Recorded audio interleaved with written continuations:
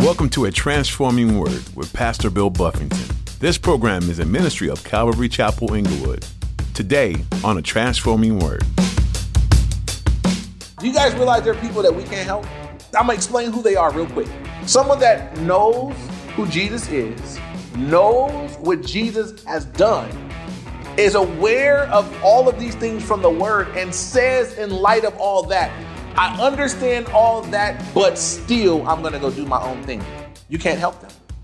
I'm going to pray for them. What do you pray? Do I pray that God take away your free will? I can't pray that. God's given you free will. Do I pray that God make you aware of His truth? You've been made aware of the truth. You rejected the truth. Are you trying to help someone who can't be helped? They know the truth of God, but they still refuse God. Frustrating, isn't it? Today, Pastor Bill advises us to turn them over to Satan and allow God to break them.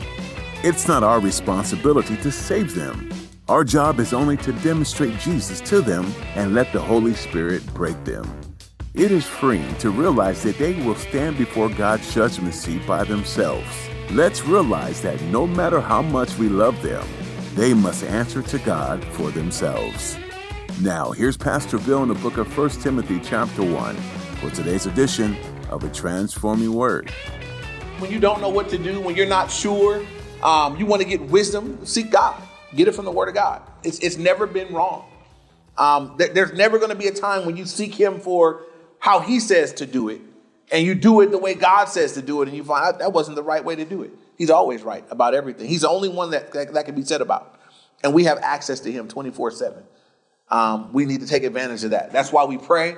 That's why we seek the Lord. That's why before we make decisions, we want to cry out to Him and seek Him, because He alone is wise. He knows everything. How foolish would it be to have access 24/7 to an all-knowing God and not bother to ask Him before we do stuff? That's not wise. That's just no wisdom in that, right? I have access to Him. If you had a human being that you knew everything, you would call Him every time about everything.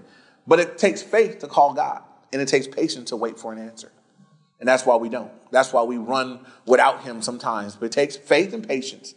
But sometimes you take a little faith and a little patience to hear God and wait on Him, believe what He says and wait on Him. It'll save you a lot of time, save you a lot of heartache. And so we have access to the all-wise God, who alone is wise. And it says, be honor and glory forever and ever. Amen. And so those things belong to Him. Honor belongs to the Lord. Glory belongs to the Lord. And that's what we seek to do. Give Him all the honor, all the glory, and everything that we do, because He deserves it. He's worthy of it, and He alone. There's no man that should be honored and glorified. Jesus should be. Every time we gather in this way, Jesus is the one to receive honor and glory. Not a man, not a person, not a group, not a God. He alone. And I believe that when that's our focus, it's healthy for us that we would worship Him, that we would glorify Him. Everybody else is potentially let you down. You glorify a man let you down. And then what? You bummed out. You kicking cans. But you glorify Jesus, He'll never let you down. He'll never fall. He'll never fail. He'll never fall short. He'll never make a mistake. He'll never make a wrong judgment. He'll always be what He's always been. All-knowing, powerful God. And so that's why we point to Him and we direct people to Him to seek Him. Verse 18 now. Now, Paul changes the tone here. He's speaking to Timothy. He's going to charge him or command him. This charge I commit to you, son Timothy. And we talked about that last week, how that he viewed Timothy as a son, not biologically, but as a son in the faith, as someone that he was ministering to. We looked at another place where Paul said, there's no one else like-minded like Timothy. No one else has my heart. If I'm going to send someone to you that I know will communicate my heart to you guys, I'm going to send Timothy. No one else has like-minded. And so he says, this charge I commit to you, son Timothy, according to the prophecies previously made concerning you, that by them you may wage the good warfare. Interesting that the first charge Paul gives Timothy, as he's been speaking about the gospel, speaking about what God's done in his life and all these things, Paul says, now I charge you this according to the prophecies, and the prophecies over Timothy, will, as we continue to go through this book, we'll see are concerning God's call upon his life. That the elders had laid hands on him at some point and they had spoken over him. There was a call of God upon his life. We'll see also that Timothy is a timid guy. That he's not bold. Paul sounds like a guy that was like, he just about it. He bold and courageous. He was bold without God. He was bold in God. Timothy's more timid. And so he's going to be continually exhorted and encouraged to be bold. And so here Paul says right out the gate, Timothy, as you get going, if you're going to stand for the gospel, if you're going to walk this walk out the way I'm calling you to walk it, he says, I want you to wage the good warfare, because there's going to be a war. There's going to be a battle. Anybody here that's doing ministry or seeking to glorify God, living for him, there is a war. And what the war does to some is some are beat down by the war. Some people engage in the battle and they just quit. I just can't do it. It's too much. Paul tells Timothy, I want you to wage the good warfare. And I want to explain what that looks like. Warfare is for a purpose, right? When you get going forward to do something for God, and I've endured this in many different times. I've dealt with some things just last week. And so for me, it's fresh. There are times where God will say, I want you to do this. And you start going to do this, what God said do. And Satan's like, how can I stop you from doing that? Warfare. I'm going to throw some stuff at you.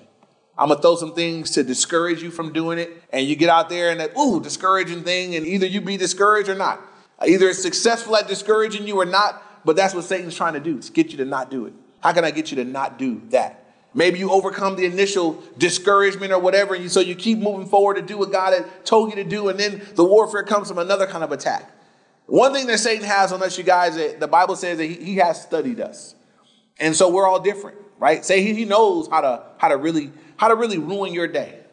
If you got buttons, Satan, he's been watching you for a long time. He knows where they're at. Satan knows that if all you need is the sniffles and you'll fall back. Sickness, there you go. Achoo! I can't go, I'm sick. For some of us, I'm going to stir up some mess in your kids. Sometimes there'll be people that are saved whose kids are not saved. I'm going to stir up some things in your kids. It's going to break your heart, distract you, disappoint you, and you're going to just feel like, I don't have energy to do nothing. Sometimes, and I've experienced this, my wife and I both, that Satan will literally put into the mouth of somebody things to come and just bring direct discouragement from what you're doing. And you have to look at it and say, that was from the devil. God will bring people to speak his word too. And God will bring people that bring an encouraging word and a word from the Lord and scripture and everything else. But Satan, at really pivotal times, I've watched this, and my wife and I, we've been trying to trust God and walk forward. There have been, at two different distinct times, people who are not walking.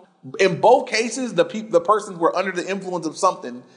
And one came to my wife, one came to me, and basically everything that God said do, they were like, don't do that. How you even know?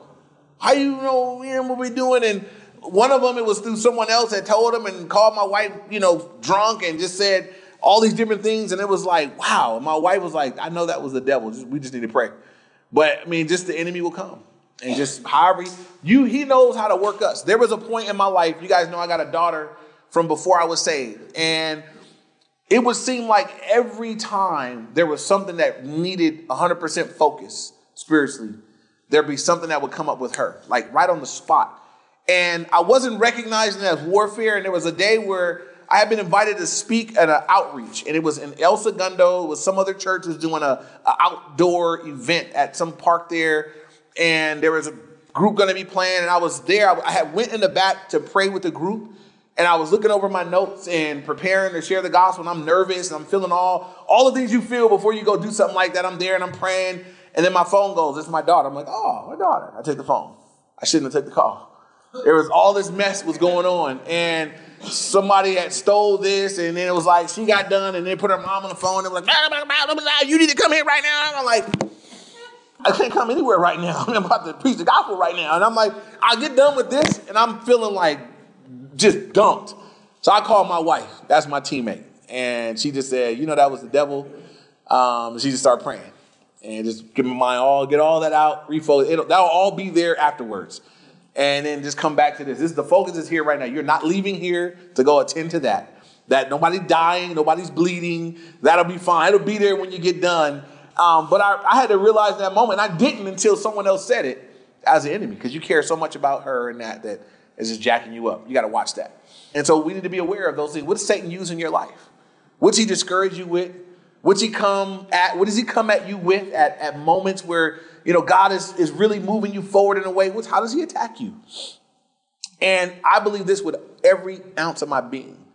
When we realize where the attack, like this is how Satan attacks me, then we want to set our hearts on overcoming. Paul says, Timothy, wage a good warfare. He's saying win. He's saying don't back down. The way you wage a good warfare is you fight till you win. That's how you wage good warfare. Good warfare, you don't back down. You don't bow out. You don't walk away. You go until you win. That's how you wage the good warfare. And so if you realize that, man, the way Satan attacks me is through discouragement, I'm going to find a way to encourage myself. Like David did at that one point. Hey, encourage himself in the Lord. Nobody else would encourage. I'm going to encourage myself in the Lord. You figure out. You find a way in God to say, I'm going to overcome this. If it's through stuff with your kids, you find a way to be encouraged. Find a way to overcome that. If it's your own mind, if it's circumstantial or whatever, you get a victory. You wage a good warfare. And whatever the enemy was trying to stop you from doing, I think you just do it harder.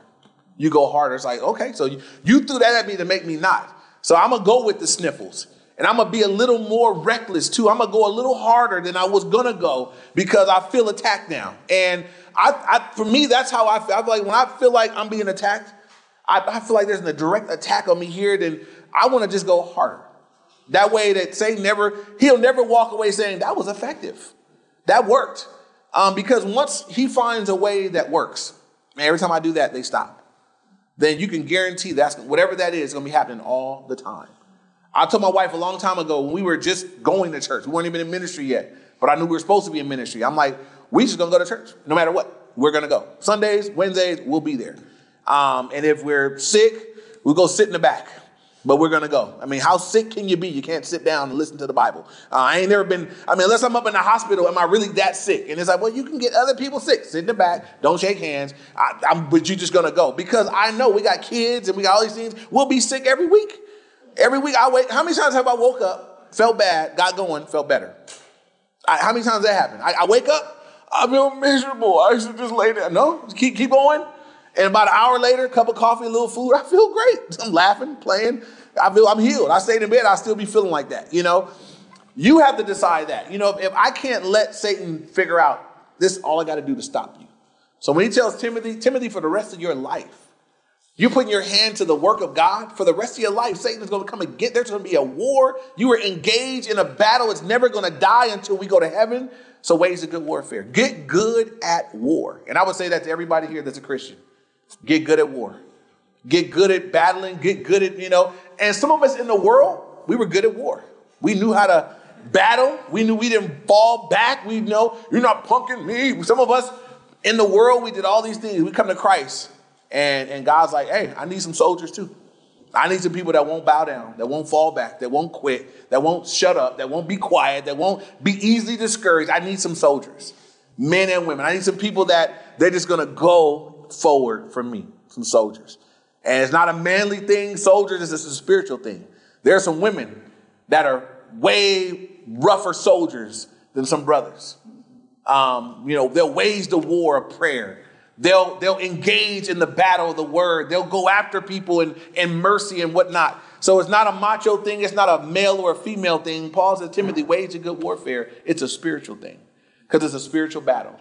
The weapons of our warfare, the Bible says, are not carnal, but they are mighty in God to the pulling down of strongholds. And so it's not a might thing. It's a spiritual thing. It's a seeking God, being in the word, being in prayer. It's a spiritual thing. And every battle that comes, you can be victorious. You can have his victory in every battle.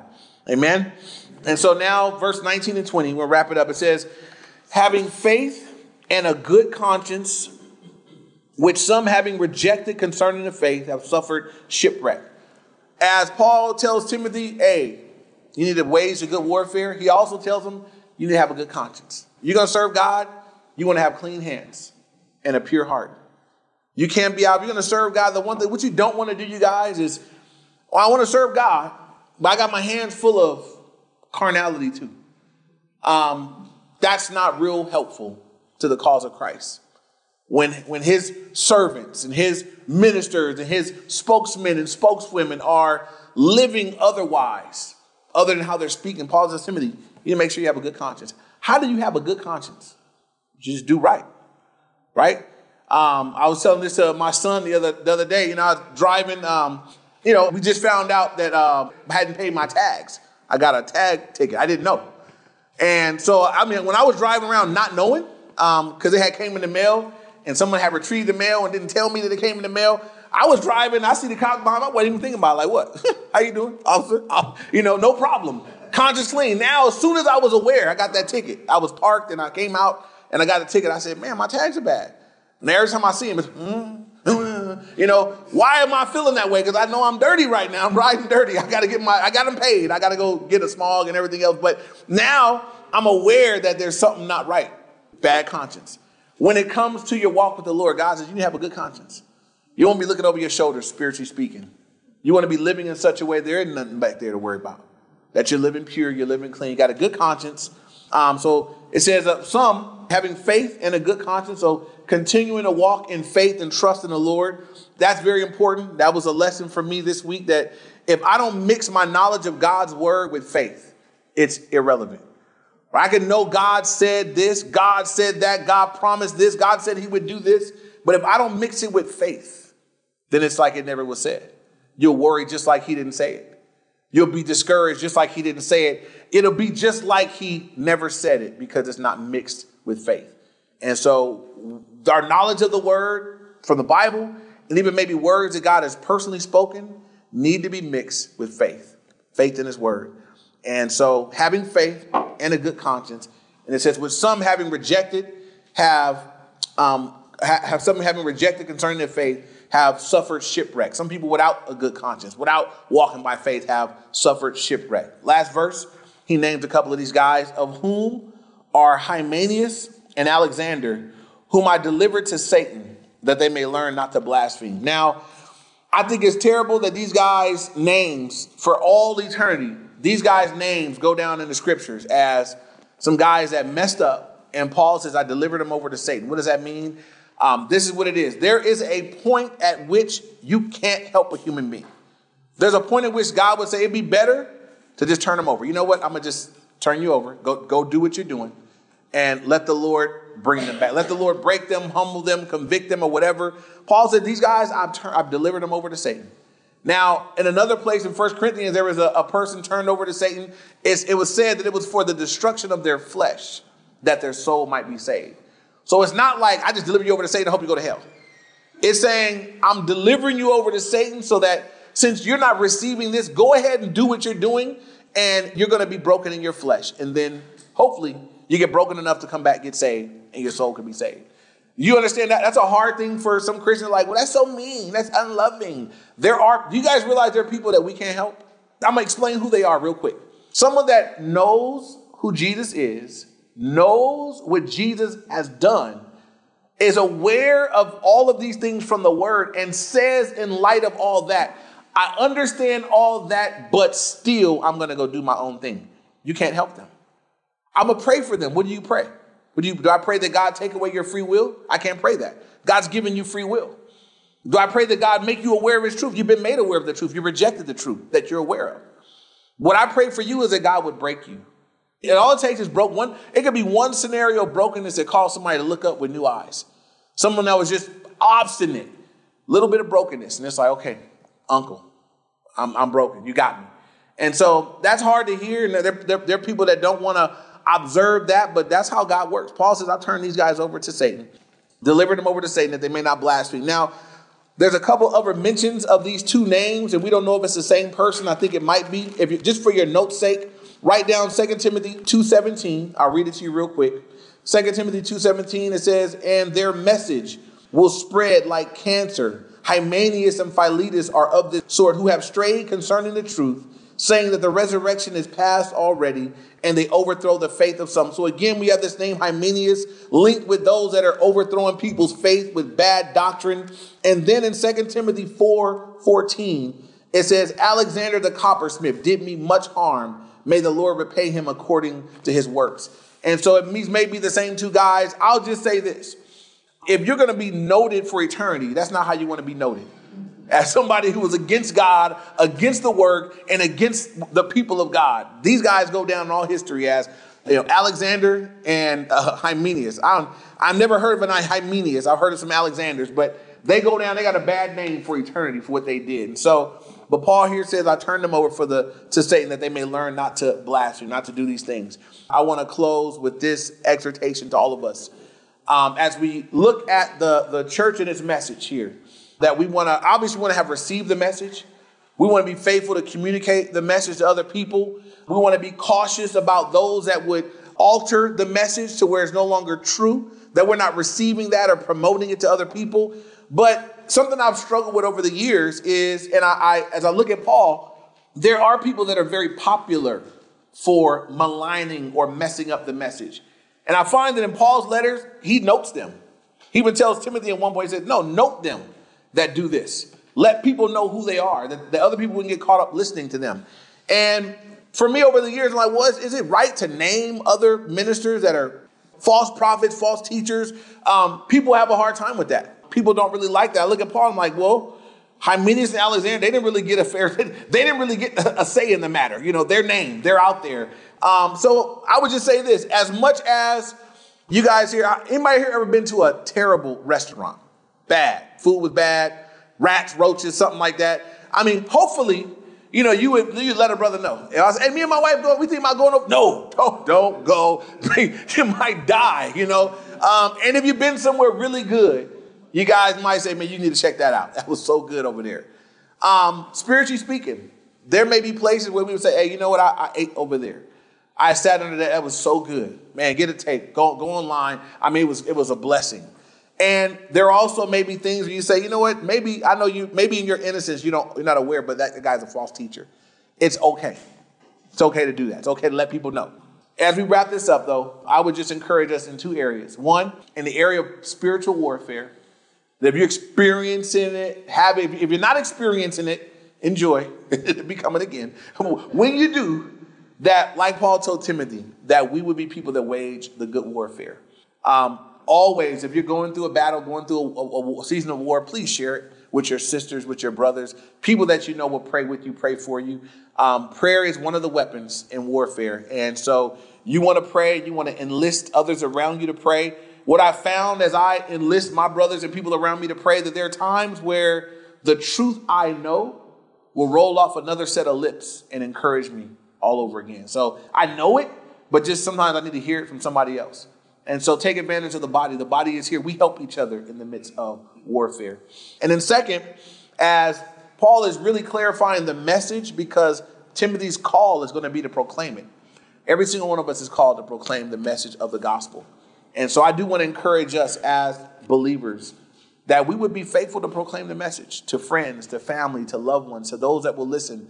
One thing that we're praying for here is that God would draw non-believers, that we could be a place where on a regular basis we're sharing the gospel with non-believers. People that don't know God can come into a place of knowing him. And so it's a collective effort. We want to be communicating it. We want to be bringing people to hear it. But we want to value this message. The Bible says in 2 Corinthians that God has put the message of the gospel, this treasure, in earthen vessels. It's in us for us to go out and share it with them. And so maybe you're timid about sharing. Maybe you haven't been real, fruitful in it. I put this challenge out many times, and I will continue to put it out. It is our responsibility as believers to tell people what God has done for us. Amen. And so this week, I would challenge you once again, as you guys go out this week, you don't really have to go very far before you find somebody that needs what you know. And so be faithful to go out there and tell somebody. And and if you don't have to stop at somebody, you can tell somebodies who Jesus is and what he's done for you.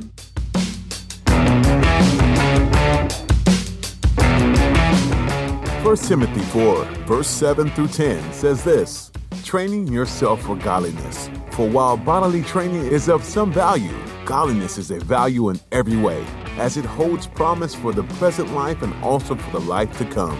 This saying is trustworthy and deserving of full acceptance. For to this end we toil and strive, because we have our hope set on the living God, who is the Savior of all people, especially of those who believe.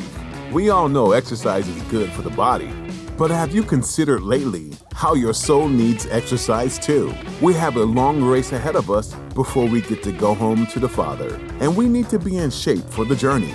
You've made a great first step by being here with us on A Transforming Word. Hearing the Word of God transforms our lives. What's your next training step? Is it to spend some time in prayer, or perhaps to go out and find a place to serve? Or maybe it is to take the step of giving. Whatever it is, embrace your soul training today. A Transforming Word is a ministry out of Calvary Chapel, Inglewood. In this series, Pastor Bill Buffington has been making his way through the book of 1 Timothy, where we find many golden nuggets of wisdom for the journey. If your next step in training is to give, hop on over to calvaryinglewood.org to give online. Or you can download our app and give from there. Once again, that website is calvaryinglewood.org. Thank you for being a part of this ministry. We'll see you here next time as we journey together here on A Transforming Word.